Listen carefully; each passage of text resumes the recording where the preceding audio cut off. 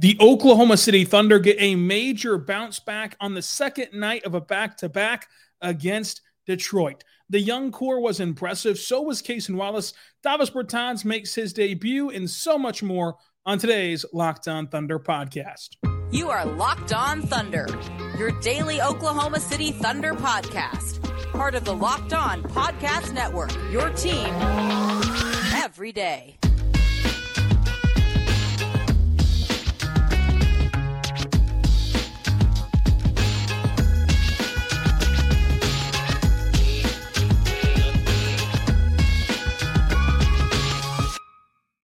Let's get it going on the Locked On Thunder podcast, on the Locked On Podcast Network, your team every day. I am your host, media member, and editor-in-chief over at thunderousintentions.com, Rylan Stiles. Follow me on Twitter at Rylan_Stiles. Follow the show on Twitter at LOThunderPod. Email the show, LOThunderPod@gmail.com. On today's show, we're diving into the Oklahoma City Thunder bouncing back against the Detroit Pistons. SGA drops 30 points again. J-Dub and Josh Giddey look impressive. And Mark is starting to figure out some lineups in the early season. Today's show is brought to you by Game Time. Download the Game Time app, create your account, and use code LOCKEDONNBA. You're going to get $20 off your first purchase. Thank you so much for making us your first listen every single morning, every single day. We're here for you, talking Thunder basketball. Folks, the Thunder played the second night of a back-to-back, and it was the rare back-to-back that came at the perfect time. Not only did the Thunder play the first half of this back-to-back on a Sunday afternoon, so you get the extra hours of rest in between that you don't normally get, but the Thunder were blown out on Sunday, so not only do you want to flush that result and move on, but you also were able to rest some of your key guys down the stretch because the game was already over and get even more additional rest heading into this one. And then you welcome in the Detroit Pistons, who are a young team. They have a spunky defense. They were 2-1 coming into this game, but ultimately they're going to finish closer to the bottom of the standings than the top of the standings. So it was the perfect matchup for OKC. You got SGA coming off of his worst game in years. You had Josh Giddey on a 2-game slide. You had just this perfect combination for a quote-unquote breakout game, or more aptly, a bounce-back game for OKC. Now, Jay Will and Kenny Hustle were both still out tonight. And in this game, I want to start by talking about Bally Sports that just spit up all over themselves before this evening started. And it was a problem around the NBA. It was a Bally Sports problem, not individual team problem, and especially the Thunder. Those are two. It's an awful situation. At the end of the day, Bally Sports is a terrible production of the NBA, of sports in general. They're bankrupt, and their apps don't work, even though they're vastly overpriced, and I have to pay the price of admission for the app as well. So I feel your frustration there, and it doesn't work. It simply doesn't work, and they're going bankrupt. And at the end of the day, the league is always talking about television ratings and always talking about the stars having to play and always talking about what the players can do to make this a more watchable sport. What can the league do to make this a more watchable sport? Maybe go and figure out a way legally with your billion and billion and billion of dollars of your corporation to legally snatch away this contract with Bally Sports, rip it up, and fund a new path for each individual team to be able to broadcast the rest of this year, and then rework how they do broadcasts from now on. Or even better, and a more easier solution for the league is end all of your blackouts for this entire season until Bally Sports is no longer in existence. Because at least then, fans would be able to stop paying for Bally Sports, just simply pay for League Pass, which is cheaper than Bally Sports, I might add. And they can watch every game from around your league, and you get more eyeballs on your league in general. And if you take away blackouts, okay, Bally Sports Oklahoma isn't working on their app, but you can go watch the game on League Pass. But if you're in market, even that solution does not help you. And so if it's this frustrating to watch your sport, and by the way, the Stars were playing tonight. So if you're concerned about the limited number of games that Stars are going to play, Every member of the Thunder played, and every member of the Pistons you wanted to see played. Cade played, Shea played, Chet played, Duren played, Ivy played. Like, they all played. Josh Giddey, Jada, they all played. And it was a game that the majority of people in both markets could not watch because Bally Sports functionally is only on cable television, which is the most dying of entities. It is going the way of the glass bottle milk right next to newspapers. It is not going to be good for this league to continue on with this Bally Sports as business as usual. And this is not a shot at anyone that works at Bally that you see on television or that work behind the scenes at Bally in terms of like camera operators or anything else, or Chris and Cage and Nick and Paris. Those are Thunder employees, and they are just doing their job as best they can.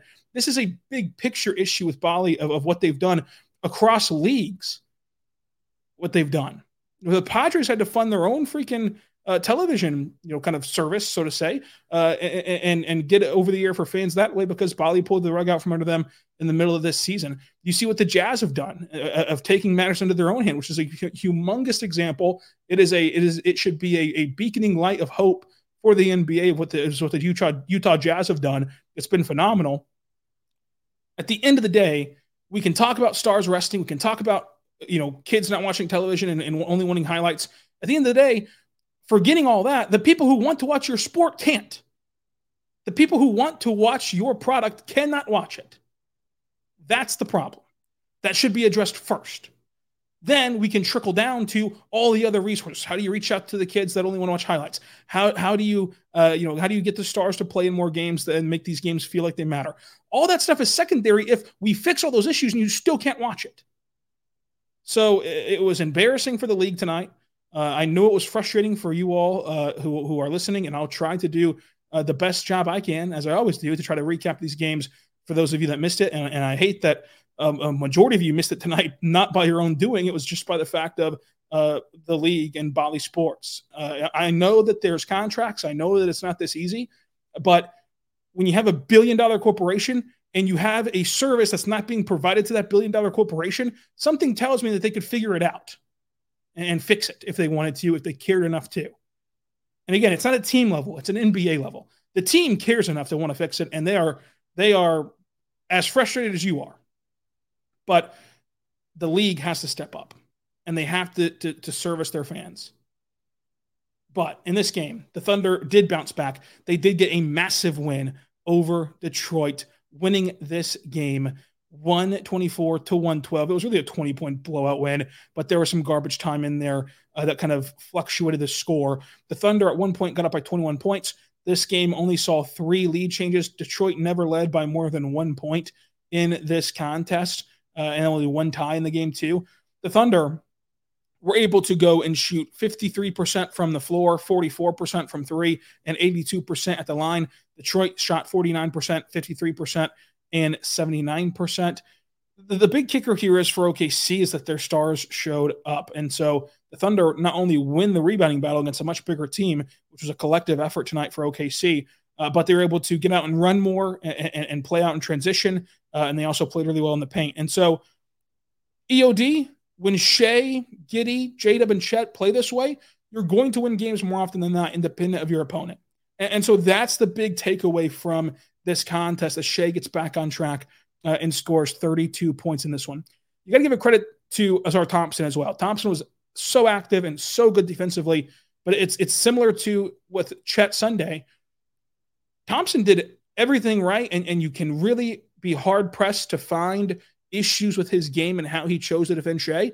Shea's just an incredible player, and Shea drops 32 points, 9 rebounds, 4 assists, 3 steals, 9 for 9 shooting from the free throw line, 1 for 3 from 3, shot 47% from the floor overall. I think for Shea, it is ultimately, he did get to the line 9 times today. Ultimately, he's still taking on a ton of contact, and that frustration is mounting. And I think that the reason why you sort of saw a shift throughout this game where it eventually did tack on to more free throws, the 9 free throws in this one, was Shea is a guy who commonly is very patient with the refs. It is the rare sight of an NBA superstar to have him go out there and hardly ever even look at the refs, much less not berate them. And in the first quarter, he was taking a pounding again and still was not being awarded free throws. And so he started to express that frustration again in a very respectful Shea manner, but still you can tell whenever Shea is more frustrated with the refs than normal. And he got 2 free throws towards the end of the first quarter, and then it ultimately got to 9. But still, even Mark was frustrated with him. Even the Thunder roster as a whole, top to bottom, is frustrated. This has been a cumulative effect of throughout the start of the season. The Thunder have gotten some bad whistles or no whistles at all. So I think that we're going to see how that trends and how that turns here in these next few games after tonight, where he did not only get back on track as a scorer, but did get to the line 9 times, close enough to that season average. But there were still some misses from the officiating crew, and there always is going to be from the officiating crew. It's just the human nature of it. But more important than that, because I think that you want to always talk about what you can actually control, the SGA and Chet Holmgren 2-man game is going to be awesome. And you saw it work to perfection in this game. It got some very odd switches. Like it got Duren on Shea and Thompson on Chet. There's going to be a lot of different teams and a lot of different lineups where that is a fantastic formula for OKC. And those are two options that both these guys like. And you saw when SGA got switched on to Duren, he really liked to attack. And you saw SGA toying with the defenders just like he always does.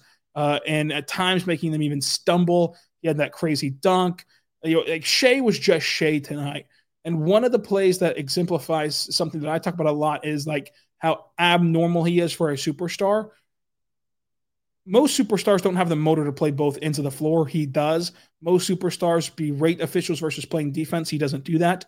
And another aspect of it is his willingness to do the dirty work of like deflections, diving for loose balls, trying to regain possessions. And so in the sequence of him being frustrated, like while he's clearly expressing frustration, he also there's a kind of a play where he like fumbled away the basketball, and it ended up with him and Azar getting tied up for a jump ball because Azar dove on it. And most superstars, a jump ball, they'd go through the motions of it and not actively try to win it. Shea tried to win it, he did win it, and Lou Dort cashed in a 3, and so ultimately, the Thunder got up by 20 points, and it didn't matter. But like your superstar being willing to just not be too cool for school is going to net you some important possessions and important games down the line. And this is kind of the foundation for that for Oklahoma City and for SGA as a whole. So he was great tonight. He got back on track, but so was the rest of this young core, which we're going to talk about coming up. But first, I want to say right now, but our good friends over at FanDuel. Folks, it is the perfect time to go to FanDuel. And why do I say that, you might ask? Because with FanDuel, everything's in season. Like you've heard of like, this fruit is not in season. Sports are in season, baby. We're so back. The NBA's back. The NFL is cooking. College football in the thick of things. The NHL is back. And the World Series is still happening. We're about to hit November, and there's still baseball. You can bet on it all at FanDuel.com/locked-on. And folks, when you do, new customers will get $150 on bonus bets whenever you bet on the money line. So the money line is just like who you think will win. So literally, all you have to do is, as a new customer, go bet a money line bet of $5, and you're going to get $115 back when you win or lose. You're going to get that back in bonus bets. Plus, it'll stack on your winnings. So what you should really do is, look, you win the bet by predicting who will win, right? So in order to get this reward, all you got to do is go and bet on the biggest favorite there is and hope that there's no Appalachian State, Michigan upset. And bada bing, bada boom, you're up your winnings and you're up $115 for yourself at FanDuel. Check it out today because you can also bet on spreads, player props, over-unders, and more. FanDuel.com/locked-on, FanDuel.com/locked-on today to get started.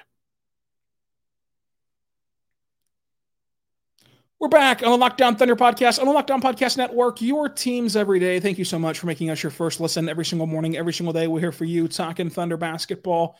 Folks, I wonder if Josh Giddey is a picture guy. Like, I wonder if, oh my, James Harden has been traded to the LA Clippers. How about that?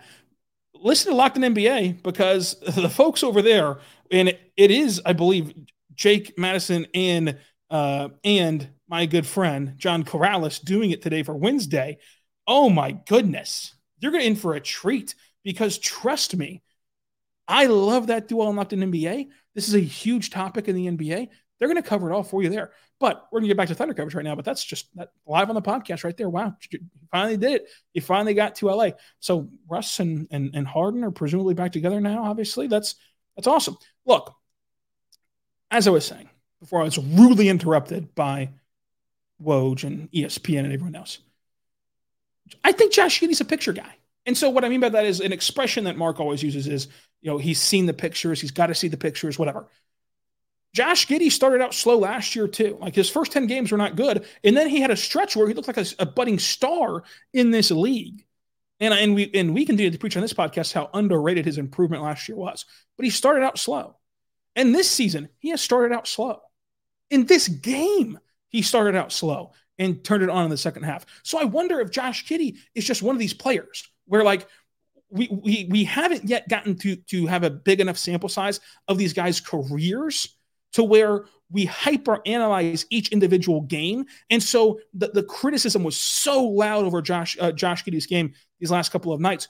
But it might just be because we don't know who he is yet. And we don't know, like, for certain players we know, like, oh, he started slow, but he always does every single year. Then he's an all-star and an all-NBA kind of guy by the end of it. These games do not matter for that player as he's working his way through things. That could easily be where Josh Giddey falls into, because this is starting to become a pattern of him starting slow, and he also has a pattern of getting better each year throughout the course of the season and throughout the course of games. And as he's adjusting more to the NBA, getting caught back up to speed.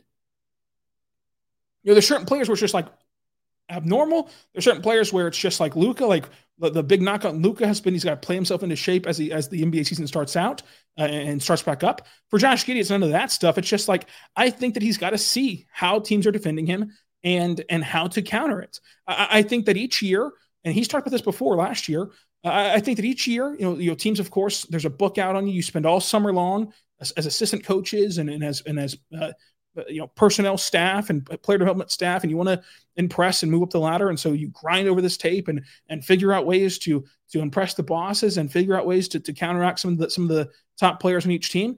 And every year the book is out and redone and rewritten on how to defend Josh Giddey. And I think that he's a player that has to see how they're going to try to defend him each year before he makes that big adjustment as he did last year. And so in this game, you really saw it kind of analyzed here with 1 for 6 in the first half with 4 rebounds and 3 assists and a steal.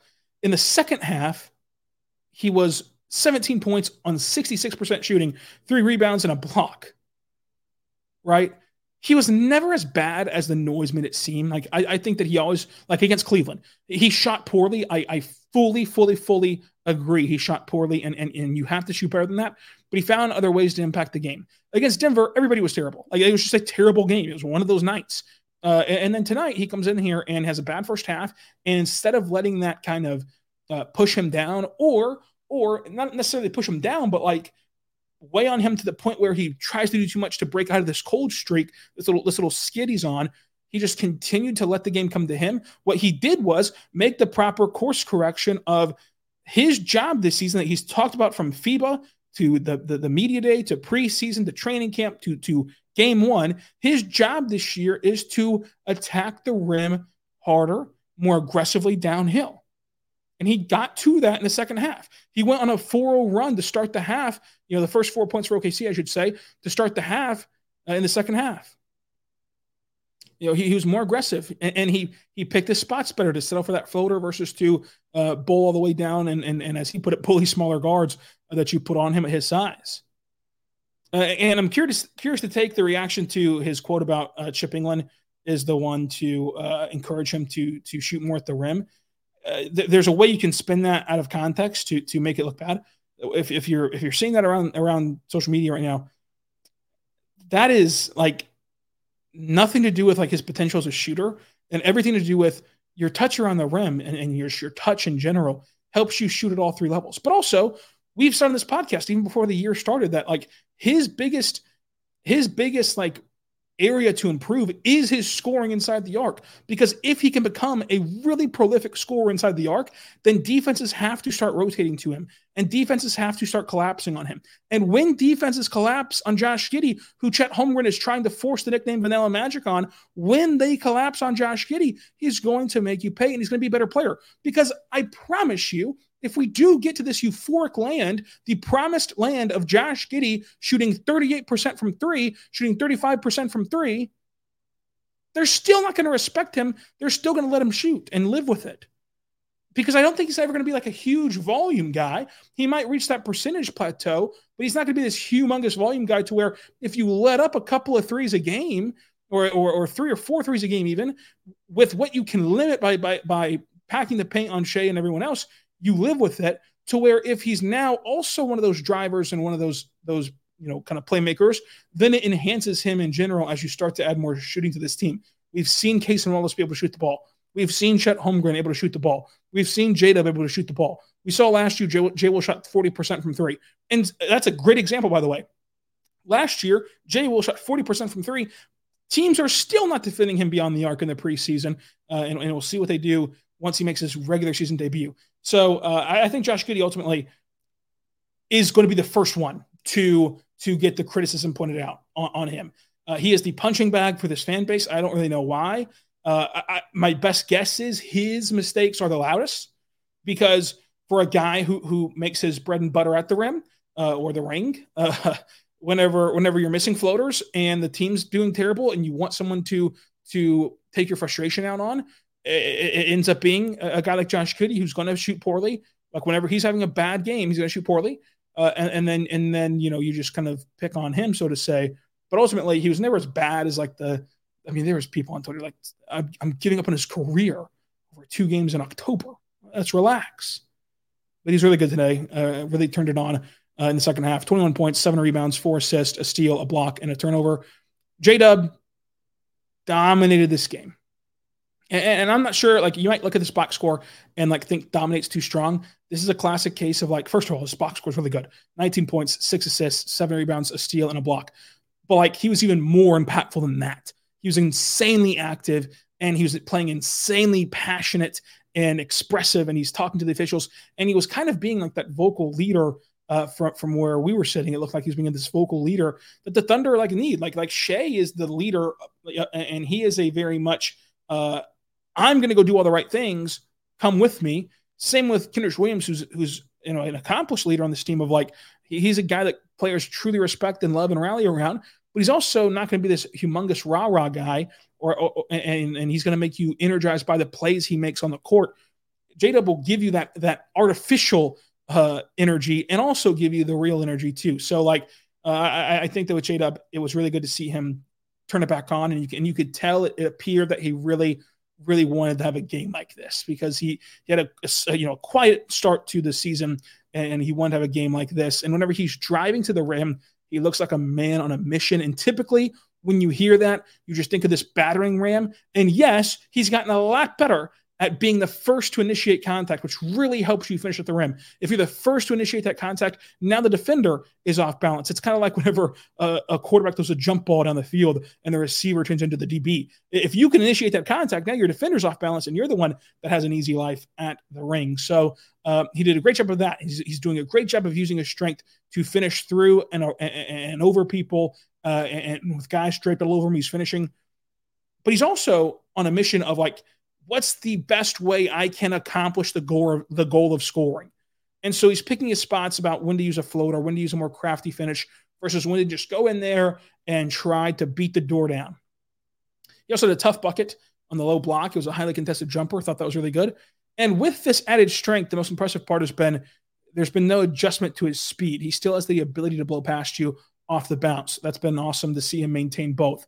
Now, he had a catch and shoot triple with 2 nuggets flying at him, and it was to cap off an 8-0 run. It was the official dagger where Monty calls a timeout and just everyone knows the game's over and neither team is going to try anymore. So it felt good for him to get going in that way, and awesome for J-Dub in general for a game like this. Chet Holmgren being this good this early is a massive success for OKC and is a great sign for what's to come. What's also a great sign for what's to come is Game Time. Folks, Game Time's great. And Game Time is the perfect thing for you, especially after the Bally Sports debacle. The Thunder on a long homestand. What if Bally Sports still doesn't have their stuff together by Wednesday? Well, guess what? That's why Game Time's perfect. Because if you're waiting around at 5 or 6 o'clock and you're waiting to see if Bally Sports has their stuff together, you can hop on Game Time for the perfect and best last-minute tickets, lowest prices, guaranteed. They have the flash deals. They have zone deals. It's easy to find and buy tickets for every kind of event and show in your area, including Thunder games here in Oklahoma City. You get a view from your seat so you know what you're going to get before you buy. You know exactly what the view's like and if it's where you want it to be. So make sure you check it out today because Game Time deals on tickets rack up by the day, and it's even right up to the start of the event. So make sure that you're checking it and finding your exclusive flash deals as well. And again, if you're thinking about Wednesday, you know what should you do? It's a TNT game though, so I forgot about that. It is going to be a TNT game. So Friday is a Bally Sports game. This all still applies to Friday. We can go and look at Game Time for the lowest prices guaranteed. So download the Game Time app and create your account. Use code LOCKEDONNBA for $20 off your first purchase. Terms and conditions apply. Make sure you go and redeem code LOCKEDONNBA. That's LOCKEDONNBA. Go there right now for $20 off. Download the Game Time app right now at Game Time. We're back on the Locked On Thunder podcast, on the Locked On Podcast Network, your team every day. Thank you so much for making us your first listen every single morning, every single day. We're here for you, talking Thunder basketball. Look, Chet Holmgren being this good this early is a great sign at the most difficult position to adjust to, make a huge impact in your rookie season. So that's great for Chet Holmgren. That's great for the Thunder in general. He had some special blocks today. Swatting away that Killian Hayes fadeaway was so mean. Like the block on Killian Hayes' fadeaway was as if, you know, your dad took you out to the playground and he let you score a few baskets, but then you opened your mouth. We've all been there. We've all been there. You're playing your pops. You're out there on the hard pavement, on the blacktop, and he lets you get a couple bucks in there, and a little lay action, a little mid-range jumper action, and you start talking, oh, man, you can't hang with me. Oh, man, you're washed. You know, go push some pencils around at work, pup. You can't be out here on the court with me, pop. You know, we've all been there.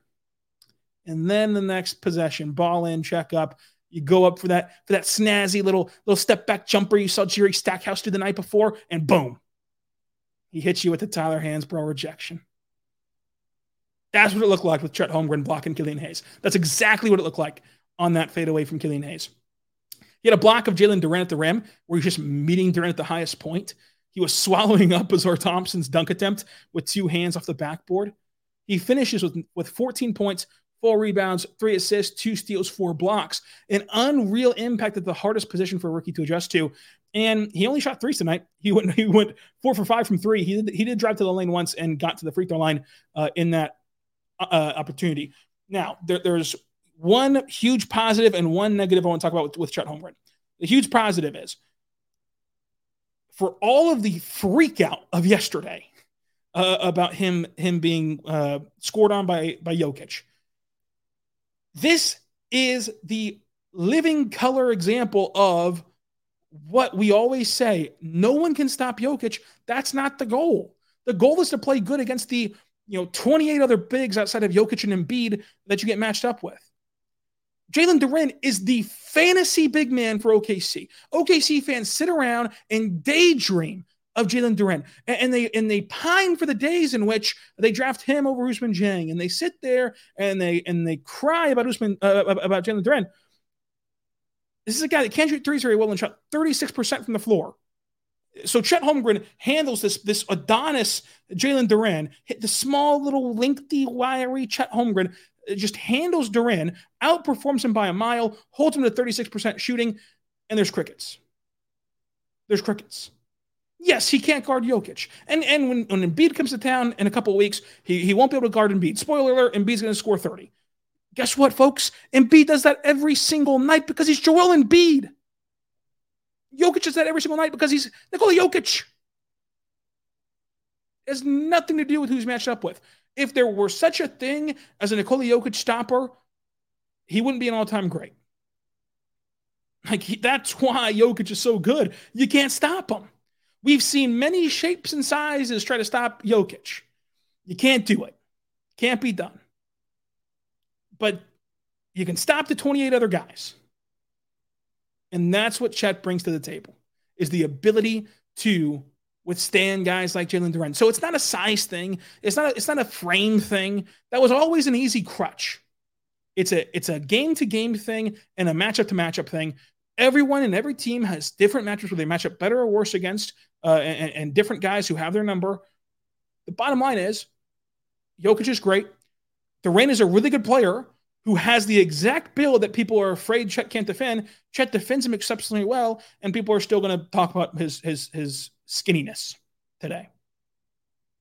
I think that it's another real-time example of like when we talk about how everyone is quick to make the jokes and crutch on the memes, and they never are willing to say whenever they were wrong, but they're willing to do their victory laps afterward. Cason Wallace, as a player, is so good. And as the days go on, as the sand goes through the hourglass, I am more convinced that Cason Wallace is going to be a rotational fixture for OKC the entire season. Mark, after the game, praised his intellect and how smart he is. Cason Wallace was awesome defensively. He's picking guys up 94 feet, and he's just kind of like showing himself 94 feet as like a pest. He's not like pressing up on anyone. And my best guesstimation is that like he's kind of getting like the pacing or the timing down, so to say. He's kind of like revving himself up for when they get to the half court. I'm going to ask him about like what the benefit is to doing this without like actually pressing up on your matchup and just like kind of following him around the floor for 94 feet and the ball handler down the floor past the timeline. But that's an awesome trait that he has the motor to do that. He had a floater today, and he worked on that floater pregame. He took 26 floaters at Kentucky. I wonder if we see that soon more in the NBA. And then today wasn't much about his offensive scoring. He did miss his first NBA three. He's shooting 1 for 2 tonight. And tonight was more so about his NBA creation. And he got a nice assist on a kick out to Usman Jang, but he also had a great creation play for himself where he's driving at the rim and he pass fakes to the corner and gets by his matchup, but he's fouled from behind. So the shot didn't go in and he goes to the free throw line. But still, it freed up that lane for him to go score. That I thought was really good. I think that Mark is finding his lineups. I think number one, staggering Shea and Giddey together really works, against each other really works, but it's more than just that. In this game, the Thunder were staggering Josh, J-Dub, and Chet together versus, when they were on the floor, SGA and Dort were sitting. When SGA and Dort were on the floor, those three were sitting. And I think that that's the perfect formula because it's so easy. It's easier to craft a lineup around SGA and Dort and fill out the last 3 spots versus the other way around. And it's going to get even easier once Jay Will and Kenny Hustle are back. And so it was surprising that the patchwork lineup of SGA, Joe, Dort, Bertans, and Sarr really held serve. Like they went 5. They went 5-5 in their little run the first time. They maintained the lead the second time and bought time for the regulars to return. Like that was very impressive, especially that group held up defensively. I think that Isaiah Joe's taken a nice leap on the defensive end, but Bertans and Sarr being out there was interesting. I think that the Thunder played Bertans perfectly in this one. We'll talk more about that coming up. I loved the last dead ball lineup where at the end of the first quarter, they put in SGA, Joe, Wallace, Bertans, and Chet. There were wide open spaces, and I cannot believe that SGA did not drive there. The paint has never been so clear for SGA, and he just did a step back 3, and he missed that one at the end of the frame. But I would love to see that lineup go to more. If you're gonna burn a game for Davis Bertans, again, remember that Davis Bertans, he has to miss 20 games for his contract not to convey next year, and so for it to only be $5 million to cut him. So it's kind of like whenever you're looking at Jackson Arnold, like as a redshirt quarterback, you want to get him some action, but you got to make sure that you don't play him in too many games. And so with Bertans, in games where you're going to burn one of those games, you have to have, I think, in your dead ball lineups at the end of quarters because he just provides so much spacing. Bertans did play for the first time. I think part of it was because this is the perfect matchup to play him against. And he really only played whenever Joe Harris played because you can stick him on Joe Harris And in this system, Joe Harris was as stationary as they come. And so it made for easy closeouts, and you couldn't really exploit Bertans defensively. And Detroit didn't necessarily try to. And I'll give Bertans credit. He's trying really hard, and he's communicating really well defensively, like communicating with his teammates really well defensively. And I think that also, like, Bertans is trying his best. He's doing his best. He's just not very good at defense. And some of us try really hard at stuff, and we're just not very good at it. It's normal. But I think also, like, as a part of it, when his teammates know he's on the floor, they try to protect him too. And like they like lock in defensively. And so it makes his life easier also to keep him on the floor. He launched the first three he touched, which was very on brand. He got fouled on it. So he went to the line and made 3 free throws. But like, it was a shot that he should not have shot in general. And he got fouled on it, but so it all worked out. He finished 1 for 2 from 3, 6 points, a rebound, 12 minutes. And again, he has to miss 20 minutes. And at the end of the day, he played well today, but like to hammer home the point yesterday, 12 minutes, 6 points, 1 rebound is not the difference in yesterday's game. Hat tip to Olivier Sarr, very serviceable. And he's a great story of like playing 66 games for this franchise, going through training camp, going through summer league, and then mostly playing in the G League. And he's getting his first ever extended run in meaningful games.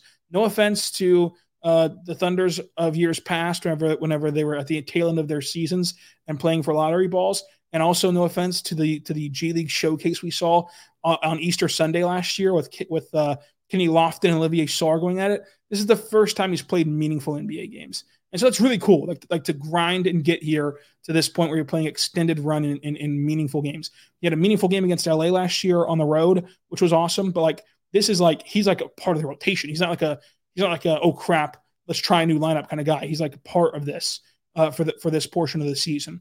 Ultimately, it's still likely that he's not in the rotation once Kenny Hustle and Jalen are back because you just simply can't play everyone at the end of the day.